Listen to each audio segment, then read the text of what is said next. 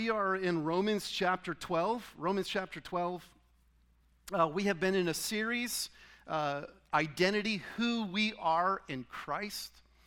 And tonight we take from Romans chapter 12 as we look at this next aspect of who we are in Jesus. Romans chapter 12, let me give you a brief overview, all right, of the context. In Paul's letters, oftentimes, in fact, not oftentimes, in every one of his letters, what he does is he lays out doctrine in the first half of the book, the epistle, and then he explains the practicalities of it, how it's fleshed out in life in the second or in the latter half of the book.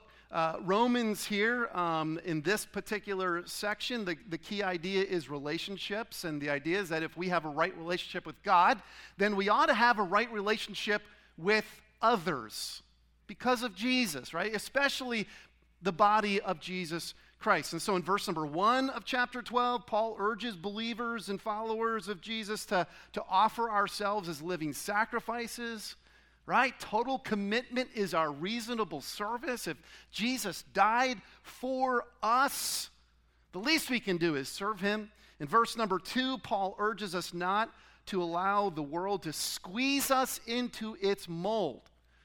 When we come into God's family, we should abandon the thought patterns and the lifestyles of this world. We should think God's way. We should think as God thinks, as revealed in the Bible. So that brings us to verse number 3. Our text is verse 3 down to verse number 8. Let's read it. For by the grace given to me, I tell everyone among you not to think of himself more highly than he should think. Instead, think sensibly as God has distributed a measure of faith to each one. Now, as we have many parts in one body, and all the parts do not have the same function, in the same way, we who are many are one body in Christ and individually members of one another. According to the grace given to us, we have different gifts.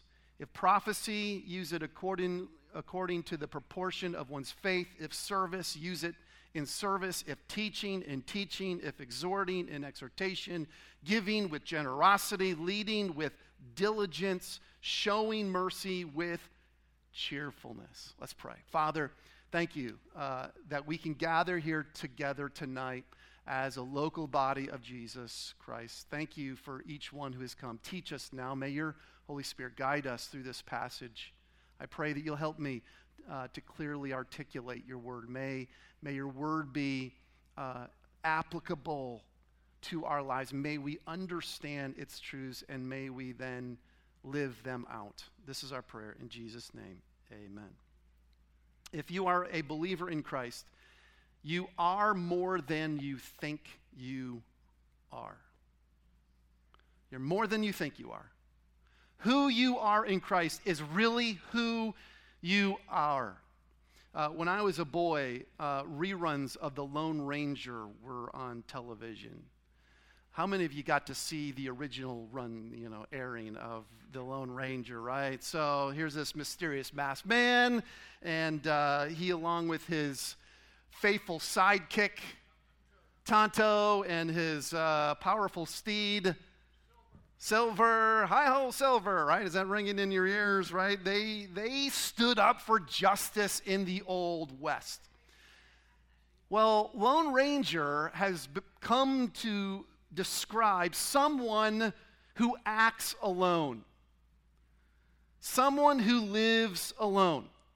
And as we continue the series tonight, we need to recognize that in Christ there is no such thing as Lone Ranger Christianity. In fact, God is clear in Romans chapter 12. There are other parallel passages. Ephesians 4, 1 Corinthians chapter 12, that we as Christians are not simply individuals, but we are part of a body. And tonight, in Christ, we're looking at this truth. I am a member of the body. So, what does this tell us? Our identity is not simply about us. My identity in Jesus is not simply about Me. If we're going to think rightly about who we are, then we need to understand that God has made us a part of something much bigger than ourselves. That is the church body, and He has given us abilities and He's given us responsibilities as we live together and work together in this body. We are better together. That means that we need to be together, and that means that we need to serve together. And if we aren't together, we aren't living up to who God intended for us to be. If we only think of ourselves as individuals, if we only think of ourselves individually, we are missing a key aspect of our identity in Christ. And so look how Paul addresses this in Romans chapter 12. Before Paul tells us how to live, he's telling us how to think about ourselves. And so the first thing that he tells us here is that we need to think carefully. We're to think carefully about how we think about ourselves. He says in verse number 3, For by the grace given to me, I tell everyone among you not to think of himself more highly than he should think. Instead, think sensibly, as God has distributed a measure of faith to each one. Truth is, we all think about ourselves, and probably more than we care to admit. The question is, how do we think about ourselves? What do we think about ourselves? Wrong thinking about ourselves is not an isolated problem. In fact, Paul is addressing it here in the first century church. And Paul gives us here two specific dangers in how we think about ourselves. First of all, he says, be careful not to overestimate yourself in your thinking. Don't overestimate yourself in your thinking. And Paul stresses here that we're to avoid thinking of ourselves in a way that overrates ourselves. We shouldn't have an exaggerated opinion of ourselves. He says, I tell everyone among you not to think of himself, what does he say? More highly than he should think. And so perhaps he puts this danger first, because this is the more common of the two. Teenagers do this, right? Do you remember when you were a teenager? I know, I'm too old to remember back that far. No, I'm not really. Remember how we thought when we were a teenager, right? I mean, our parents, they didn't know what they were talking about. I'm 15, man. I got all the answers. I know the way this is all supposed to work. But it's a larger problem than the stereotypical mindset that we push off on teenagers. It really affects everyone from children to the elderly. It's called the Dunning-Kruger effect. And that is simply a cognitive bias in which people wrongfully overestimate their knowledge or ability in a specific area. And studies show this. Studies show that the majority of us rank ourselves higher than average when it comes to our skills, when it comes to our health, when it comes to our ethics. You see, we are less likely to get sick than other people. How many are with me on that? No? You're more sick? Okay, all right. Us honest ones, we're not as likely to be sick as other people out there. We think we're more honest than the average person. We think that we're more benevolent than the average person. According to Dr. David Dunning of Cornell University, people don't only tend to overrate themselves, but more than that, they believe they are better and smarter than other people. A recent survey found 94% of professors rated themselves as better than the average professor. 94%, that's way above averages, right? 93% of drivers rate themselves as better than the average driver. Again, way above the average. But if we were to take a survey on your way in here tonight, and we would say, are you better than the average driver? How many of you are saying, oh yeah? I mean, all these other morons out there zipping in and out, but if I'm zipping in and out, I got somewhere to go and I can handle it, right? I mean, isn't this how we think? This is how we think. I I got stopped for speeding. We were going up to Vegas. This is several months ago. I got stopped for speeding, and I was just passing somebody. It's out in the middle of, 93 going to Vegas. You're in the middle of nowhere, and there's like 60 trucks lined up. Have you been on this? You know what I'm talking about? There's 60 trucks lined up, and you finally get the extra lane. And so what do? All you good drivers, what do? You punch it, right? And you pass all those trucks. That's what I did. But the state trooper didn't agree. She didn't think she was like, you need to follow, further back from those trucks. If they had a blowout, I'm like, lady, I can do this. This is how we think. I was way overrating myself, according to Miss State Trooper.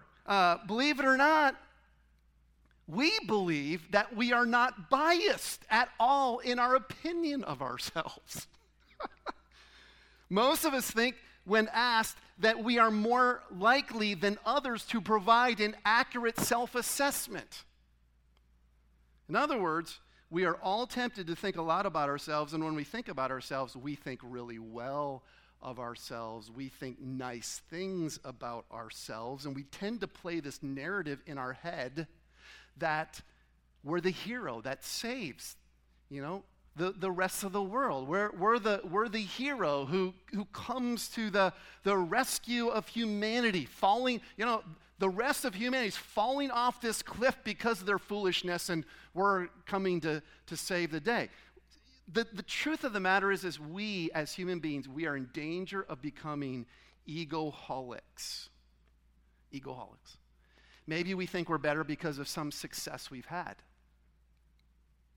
Maybe it's because of our family name or our position in society, our experiences, our appearance, our talents, our abilities, our education, our influence, our wealth, or because of how many followers we have on social media.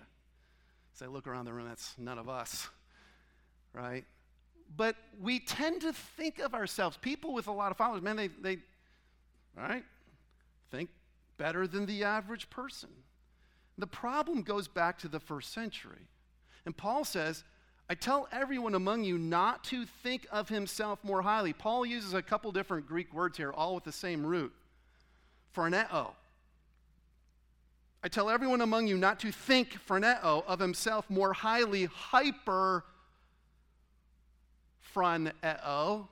Okay, hyper, like high, more than you should think. Instead, think sensibly. That's sophroneo, and that's a term used in the Greek that is used in contrast to hybris or pride. And C.S. Lewis says, make no mistake about it, pride is the great sin. Unchastity, anger, greed, drunkenness, and all of that are mere flea bites, he says, in comparison. It was through pride that the devil became the devil. It is the devil's most effective and destructive tool.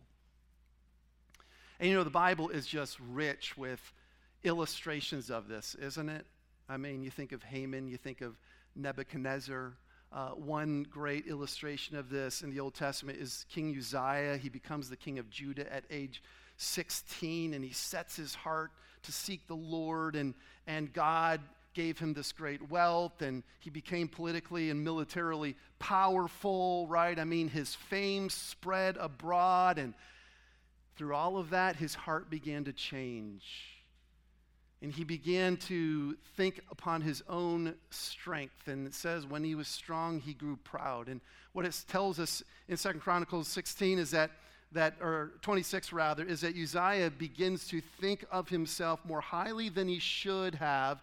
And he develops this exaggerated sense of his own importance and abilities. And when he did that, he stopped seeking the Lord, which suggests a lessening dependence on God and a growing reliance on himself and his own strength and his own wisdom. I'd encourage you to meditate. Go and read 2 Chronicles 26. Meditate on Uzziah's story. Read about Haman, read about Nebuchadnezzar in Daniel 4, because these illustrations offer some very valuable insights. They're certainly worth reading.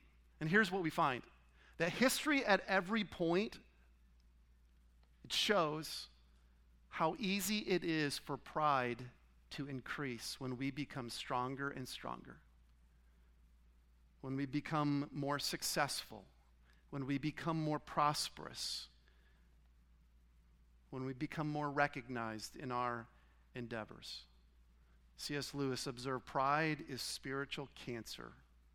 It eats up the very possibility of love or contentment or even common sense. You see why pride is destructive? If we have an overestimation of ourselves and we become proud, how that would hinder the body of Christ.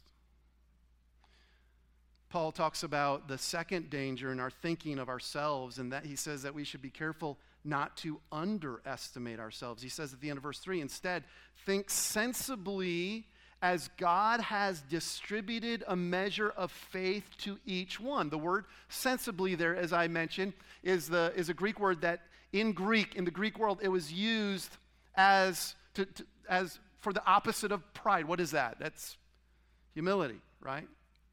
Well, what does humility look like in thinking about ourselves? Think about that. What does humility look like when thinking about ourselves? If we're not careful, we'll actually miss humility and end up with just flat wrong thinking, underestimating our true value in Christ, what God has given us in Christ. Thinking like this: I'm useless. I'm useless. God can't use me. I don't have this particular gift. I don't have this particular personality. I'm not an upfront kind of a person. I'm an introvert, right? And we can begin thinking with this wrong thinking, underestimating ourselves, not seeing ourselves for truly who we are in Christ. I've got nothing to offer. I always mess up. You ever said that before? I just always mess up. Things never work out for me. Ever say that before? We can fall into the trap of thinking about our perceived identity, how we think other people think about us. We can spend our time focused on what we perceive people think about us, when in actuality, studies show that people don't actually think about us at all. Why? Because people are thinking of who? Themselves. If you worry yourself, I don't know what, they're not thinking about you. They're not. They're thinking about themselves. But here's what happens. We begin thinking, we begin imagining, right, what people think, and we begin judging ourselves or valuing ourselves how we perceive other people do not value us. And what Paul is simply saying is, look, we need to think soberly and sensibly and soundly about who we are in Christ. C.S. Lewis again says, true humility is not thinking less of ourselves, it's thinking of ourselves less. I think there's some truth to that. We can spend a lot of our time thinking less about ourselves, but we only end up thinking a lot about ourselves. Does that make sense? The problem of pride doesn't boil down to whether we think high thoughts or low thoughts about ourselves. It's really the fact that we think lots about ourselves. When humility is fundamentally a form of self-forgetfulness is what it is. It's opposed to pride's self-fixation. What's the solution? It's to think of ourselves in connection with the truth of the gospel. It's to think of ourselves in connection with the faith, who we are in Christ. This is where Paul leads us. Instead, think sensibly as God has distributed a measure of faith to every one. God has given specific gifts or abilities that are measured out to us, proportioned out to us. No, we're not going to be like someone else, so we don't need to compare ourselves to anyone else. But the bottom line is we need to think carefully about ourselves, not overestimating and not underestimating. Secondly, Paul says that we need to think collectively. Look at verses 4 and 5. Verses 4 and 5. Now, as we have many parts in one body, okay, Paul there is talking about our human bodies, and all the parts do not have the same function. In the same way, we who are many are one body in Christ and individually members of one another. So right thinking about ourselves includes a right thinking about one another, a right thinking about our place in the body of Christ. And Paul's making this comparison. The body of Christ, the church, is like a human body. So listen, if you want a really good course in ecclesiology, the study of the church, here's what you do. Before you jump in the shower tomorrow, stand in front of the mirror with nothing on. All right? Just bear with this for a minute. Okay? Why? Because look what Paul says here. Paul says, this is what the church is like.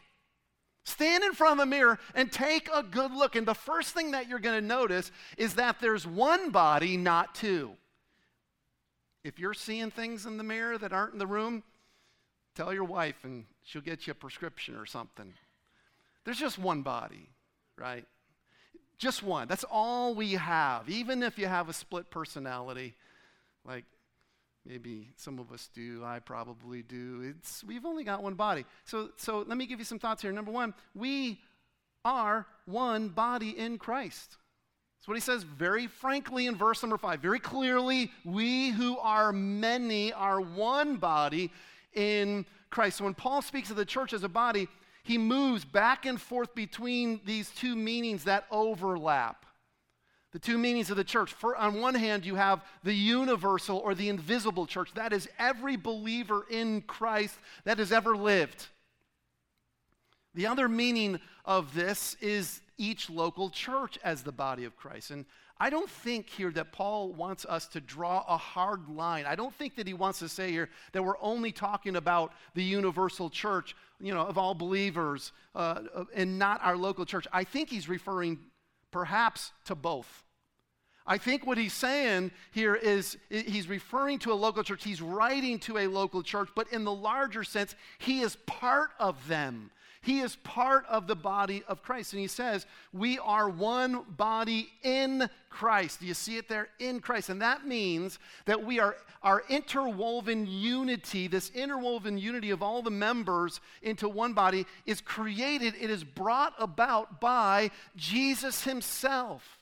And one of the simplest ways that we can say what this means is that each of us is in a relationship with Jesus. Are you in a relationship with Jesus? And therefore, we are in a relationship with one another. So if I am a Christian's brother, if I am Christ's brother, then you are my brother or sister. So by creating relationships with himself, Christ creates this relationship in the body. The second thing as you stand in front of the mirror that you're going to notice as you examine your body in the mirror is that your body has many members and that these members are not all identical, right? It's not just a torso. Thank God for that, right? There's 2 eyes, there's 2 ears, there's a nose, there's a mouth, there's 32 teeth. If you're an adult, still have them all. Do a little head count, check, make sure you got them all. A tongue, some arms, some hands, some fingers, and we'll just keep this PG. There's legs and there's feet and there's toes. And there's a lot of organs that you don't see. Not all the members are visible. And yet they are all absolutely necessary. You can live without a leg, I guess. I wouldn't want to. But you could. But I don't recommend trying to live without your lungs. I don't think you can. I mean, you'd have to carry around some pretty big apparatus for that to work.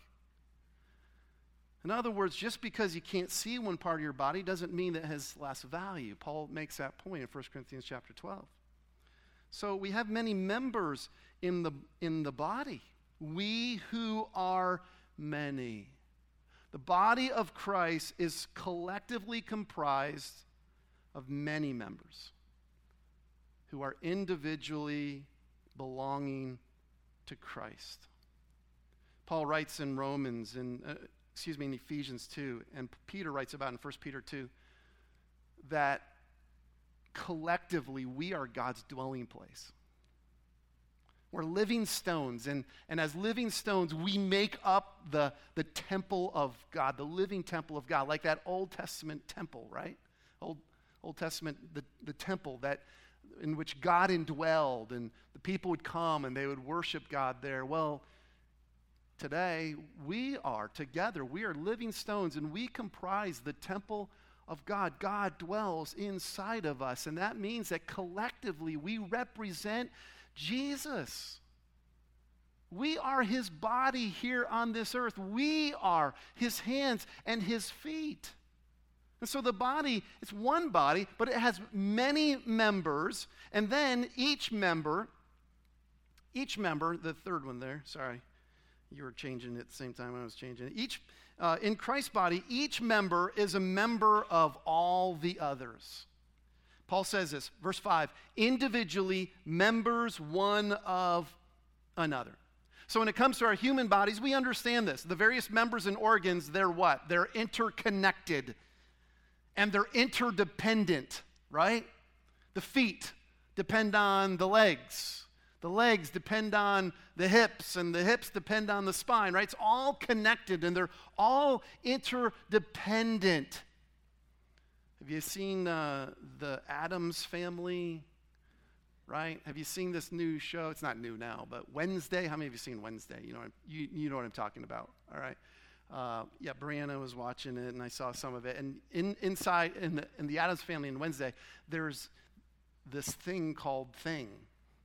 And it's a hand. You know what I'm talking about? And the hand just kind of walks around and does the bidding of Wednesday, I guess, right? I'm checking with the source over there. Okay, so the Thing does the bidding of Wednesday, the girl, the daughter of I don't know their name, but Mr. and Mrs. Addams, we'll call them. I don't remember their names. But you know what I'm saying, right? Hand just walking around, and it's the creepiest thing you've ever seen. But we all know, nobody's sitting there thinking, wow, it's amazing. No, there was some CG, there was something going, this is all just smoke and mirrors, right? From what I understand, some guy's wearing a sleeve, a green sleeve on his arm, right? No way, no living hand is going to run around and do your biddings. I mean, mothers, if this were the case, how many would you have? Right? Never have enough hands as a mother. Right? I mean, give me 10 of them. How much more work we can get around that? You have somebody over there vacuuming, and somebody over there sweeping, and someone over there, making the beds and dusting. I mean, wouldn't that be nice, moms? But we know that is an impossibility. Why? Because hands don't operate without a body. You got to have a head. You got to have a brain. You got to have some arms, and you have to have a support system around that. A hand without a body is useless. My hands are members of all the other members of my body, and collectively they belong to one another. If you punch me in the nose, all the other members are going to respond. Right? You don't have to send out an email. You don't have to hey, feet, let's get out of here. You don't have to, it just automatically happens. The body works together and responds. And so too, we as individual believers, we're to see ourselves this way. We're to see that we are connected to one another, that we belong to one another. And when we do so, we will see that we need to care for one another. We'll see that we're dependent on one another, and that we need to honor and respect every member of the body. Well, as we're thinking collectively, we also need to recognize this, that each member of the body has a unique purpose and function. And Paul says this in verse 4, all the members do not have the same function. We understand that. Right? The ears aren't for seeing. The eyes aren't for doing what the teeth do. The teeth don't do what the feet do. We get that. Every part has a purpose. Every part is uniquely designed for its purpose. So every member is different from the other members, and wouldn't you agree? That's a good thing. Can you imagine if every part of your body looked like a hand? You know what I mean? I don't know how you'd see out of that. That was If your hand was your tongue as well, I mean, your hand was your... I know that we could walk on our feet, but I prefer to walk excuse me. We could walk on our hands, but I would prefer to walk on my feet, wouldn't you? Okay? Right? So our ears are designed in a specific way for the specific function of catching sound waves. I understand you don't need a biology lesson tonight, but Paul's using this biology lesson to help us understand, to recognize who we are in Jesus, who we are in the body of Christ. That while we're unique, everyone has a purpose. What I want you to know tonight is your part in the body is critical. Paul says this in Corinthians, 1 Corinthians 12. He says, if the foot should say, because I'm not the hand, I don't belong to the body, it's not for that reason any less part of the body. If the ear should say, because I'm not the eye, I don't belong to the body, it is not for that reason any less part of the body. The reason we get this idea that I'm not needed in the church thinking, it's often because we have a wrong idea of what the work of the church is.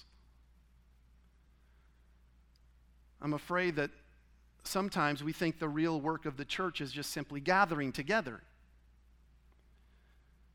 This is part of what the church does, but this is not the real work of the church. We learn the scriptures, we come together and we sing together. We're taught, we're equipped. But for what? The work of the church, the gathering, is to equip us to go out there and do the work of the church. But sometimes we think of the gathering, the service, if you want to call it that, as what the church does. This is the work of the church. Look, there's work that happens when we gather, right? Somebody has to teach the kids. Somebody has to run that stuff back there. And there's folks who practice and sing. There's messages that are prepared. And somebody broke up the crackers and poured the juice. Yeah, there's some work that has to be done, yes. But we need to understand that we don't gather to fulfill the work of the church. We gather to get ready to do the work of the church, the ministry of the church out there. We need to see it that way. We need to recognize it that way. And when you recognize that, you'll recognize that your part in the body is essential. That your part in the body is beneficial. It is special. Paul writes in Corinthians, God has arranged each one of the parts in the body just as he wanted. God has arranged the body. I believe that every local church has whatever gifting it is needed to carry out the function of that church that God would like to see it fill out at that given moment. I believe that's a belief. You could argue with me with that, and I'd probably say uncle and let you win. But I have this belief that God provides for his work. Whatever he calls us to do, he provides for it. And the problem isn't that the gifting isn't in the church. The problem is that we don't use our gifting. We depend on someone else to take up the slack. And so we don't operate. We don't recognize our value in the body. But I want you to know that your place, and by your place, I look around the room and I mean every single one of us, that your place is special because God is the one who chose you and put you in the body. And that he has a function, he has a purpose for you. Purpose for you. And that brings us to the third point. Paul says that, okay, you need to think carefully, you need to think collectively, and here he says in verses 6 through 8 that we need to think collaboratively. He says in verses 6 through 8, according to the grace given to us, we have different gifts. If prophecy, he lists some gifts. This isn't a complete list. If prophecy, use it according to the proportion of one's faith. If service, use it in service. If teaching, in teaching. If exhorting, in exhortation. Giving, with generosity. Leading, with diligence. Showing mercy, with cheerfulness. So, when each member of the body functions within its ability, every member benefits from it. Right? You think about that with your human body, right? When your body takes you into the kitchen and prepares a meal, right, and you sit down and your hands do all that work and your feet, you're moving around the kitchen, right, and everything's working together, and when you sit down and you shovel that food into your face, and those teeth, man, they do their work, and the tongue's like, yeah, you know, and your brain is, you know, all this dopamine's going on like, this is great, man, give me 3 more pieces of pie, I'll take it, right? I mean, all of that work that's going on in there, boy, the whole body benefits from, I don't know about the pie, but the good food, the nourishment. So it is in the body of Christ. And Paul gives us this list. He mentions some gifts. If you want to find other lists, go to 1 Corinthians 12 and Ephesians 4. You can study those out. I'm just going to talk about these for now. But he breaks them down into 2 gifts, speaking gifts and serving gifts. So the first speaking gift he mentions is prophecy. I believe this to be just simply declaring the divine will, interpreting the purposes of God, making known the truth of God. And Paul says, if prophecy, use it according to the proportion of one's faith. What is he saying? If you have the gift, use it. Use it. And he says there, according to the proportion of one's faith. He's already mentioned that in the end of verse number 3. So perhaps what he's saying is if you have the gift of prophecy, don't overestimate it. Don't underestimate it. But use it. He mentions a second speaking gift, teaching. Teaching is the analysis and proclamation of God's word. It's explaining the meaning and context and application of the word of God to the hearer's life. And this is not just merely Bible study. It goes beyond that, but it includes that. It includes that. It includes any teaching of the Word of God. It could be in a formal setting. It could be in an informal setting. He says, if teaching, then use your gift in teaching. Exhorting. Exhorting is calling on others to heed and follow God's truth, which may involve correction or building up others by the strengthening of the weak, those weak in the faith, or comforting those who are going through trials. Paul says if you have this gift of exhortation, exhorting, calling others to the truth, use it, exercise that gift. If exhorting, in exhortation. Then he gives some serving gifts.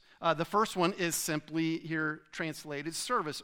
It's also translated in other translations as ministry, and it involves serving of really any kind. It's a broad application of practical help to those in need. In chapter 16 and verse 15, if you turn over a couple pages, we find that those in the house of Stephanas, they were known for ministering to the needs of the saints, their material needs of the saints. And Paul says, if service, use it in service. And perhaps there's no gift so liable to lapse into haphazard exercise than this Christ-like gift. Sometimes we get tired of serving. Sometimes folks with the gift of service wonder, why isn't anybody else serving? Why does it seem like I'm the only one doing it? And Paul says, if you have the gift of service, serve. Serve, whether anybody's serving with you or not. Now, if we all exercise our gifts, then there's going to be more than one with service. And sometimes we exercise service in other roles with other gifts as well. But for some, it's very, very exclusive here with this ministry, and perhaps that is your heart. There's the gift of giving next. This is a serving gift. That's sharing with others, whether it's financial, material, or giving of personal time and attention.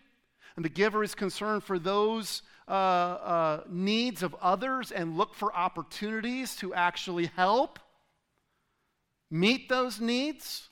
Giving. Do you have that gift? Well, he says, then if you have the gift of giving, then give and do so generously. Generously. The gift of leading. This literally means guiding. It carries the idea of one who steers a ship. Those with this gift preside over the management of other members in the body. And then there's the gift of mercy. It's having compassion toward others who are in distress, showing sympathy. And I see this gift used in the church. Sensitivity, coupled with a desire and the resources to lessen the suffering of other people in a kind and compassionate way, in a cheerful way. Every believer, every one of us has at least one spiritual gift. You ask, how can I discover my gift? Well, here's what I would encourage you to do. First of all, take note of your desires. What do you desire? What was just mentioned? Where do your desires lie? The second thing you can do is you can ask other people what they see in you. If someone comes up to you and they say, you know what? I've been watching you, and man, you really have a heart for serving. Thank you for that. Well, there's some feedback. That's telling you something, right? So ask others what they see in you. If you're married, ask your spouse what they see in you. Ask those that you serve with what they see in you of these gifts. The other thing I would mention is just try out various things. Try out various opportunities as opportunities arise. And then the last thing I would say is, look, just begin. If you have the gift of teaching, you don't have to wait for an opportunity to come up here and teach. You can find a brother, and you can sit down in a coffee shop, and you can just start, hey, let's study the Word of God together, right? Whatever your gift is, you don't have to wait on someone to come up and ask you to exercise your gift. Begin exercising your gift. Do it where you can, as you can, and allow God to grow that. And so once we know our gift, Paul says to Timothy, we're to stir up that gift. And I believe this. Every Christian is equipped to serve God, and to fail to exercise the gift that God has given us, it leaves the body handicapped at best. The body of Christ is to operate like this. Ever been to a symphony? How many of you have been to one? Used to enjoy, we would listen to the Boston Pops Symphony when we lived up in the Northeast. They would be on the radio. You used to listen to that. It'd be on the radio. I used to love, like, around the holidays, they'd always have, like, Christmas specials. Around the 4th, they'd always have patriotic type things. But if you've been to a symphony, you know that a symphony is not a solo. It's not a solo. Our individual performances are part of something bigger when we talk about the body of Christ. In the grander scheme of things, we aren't here to sing our own song. We're part of a body that in some ways is like this symphony orchestra. Just as a human body is like an orchestra, individual members working together collaboratively, collectively, for a purpose that's greater than themselves. This is what we are doing as the body of Christ. And in the wisdom of God, the members of the body of Christ are also designated to resonate and to move with one another. You watch a symphony orchestra, right? And right, all the violins, man, they are just, you watch all the bows just up and down, right? I mean, they're all moving together in perfect harmony. And there's this resonance that takes place, and there's emotions that go up, throughout it. They build up, the emotions build up, and then they kind of let out. And I see the wisdom of God in all of that. As when one person hurts, what are we supposed to do as the body of Christ? We're all supposed to come around that brother, right? When one is rejoicing, what are we to do? The symphony is the music, right? It reaches that peak. We're all to come around that brother and rejoice with that brother. This is how the body of Christ is meant to operate. And so when the people of Christ care for one another, when we do this, we move like the rising and falling of emotions in the symphony. So what are we to do? We're to work together. We're to complement one another, not to compete with one another. It's not what they do in the symphony. They complement one another. Of course, there's that guy standing out there in the front, the director. What would the orchestra be without the members of the orchestra following the lead of their director, right? They'd all be playing their own song. They'd all be going off on their, maybe on a different page, playing their own tune. Well, church, what I want us to understand is that we have a conductor. It's not Pastor Dave. It's Jesus. Jesus is the head of the body. Jesus is the conductor of the orchestra. He is the one who leads us as a body. He's the one who can turn our individual contributions. He's the one who can take all of these instruments, these gifts, the things that He's put in our hands, and He's the one who can orchestrate us and direct us to make beautiful music for Him, to glorify Him. Again, I'm not talking about literal music, though I guess it could be. I'm talking about doing the work of the ministry, doing the work of the church. When we follow the Lord Jesus Christ, our conductor, man, we can do what only God can do through the church. In a beautiful, God-honoring kind of a way. And so we must think collaboratively. And as we follow Jesus together, using this instrument that He's put in our own hand, when we use this instrument in concert with one another, complementing one another, He leads us as one body to bring glory to His name. What's that mean? It means we're better together. So let me give you some next steps and we're done. Remember, our identity is not simply about us. If we think of ourselves individually, we're missing a key aspect of our identity in Christ. And so if we're going to think right about who we are, we have to understand who God has made us, that He's made us part of something bigger than ourselves, and that is the body of Christ. So what's our next steps? 2 of them. Number 1, I will think sensibly, not overestimating, not underestimating, about my part in the body, believing we are better together. Would you do that? Is this the next step that you need to take, that you will just begin thinking sensibly, carefully about yourself? I'm afraid that oftentimes where we really think wrong is we underestimate ourselves. We just don't think that we can really be a part in a meaningful way of what God has gifted us to do. And we're wrong. So can I encourage you to think sensibly about this? Would you ask God? Would you do that?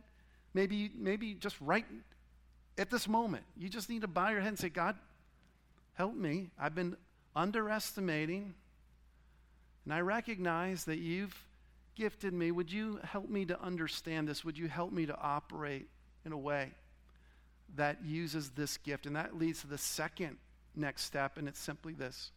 I will discover the purpose and function God intends for me within the body and use my gifting for the good of the other members, working together to complement, not compete with the other members. Will you discover your purpose, your function, and then will you use it in the body, with the body, for the good of the body, so that the body of Christ can operate healthily and do the work that God has called us to do.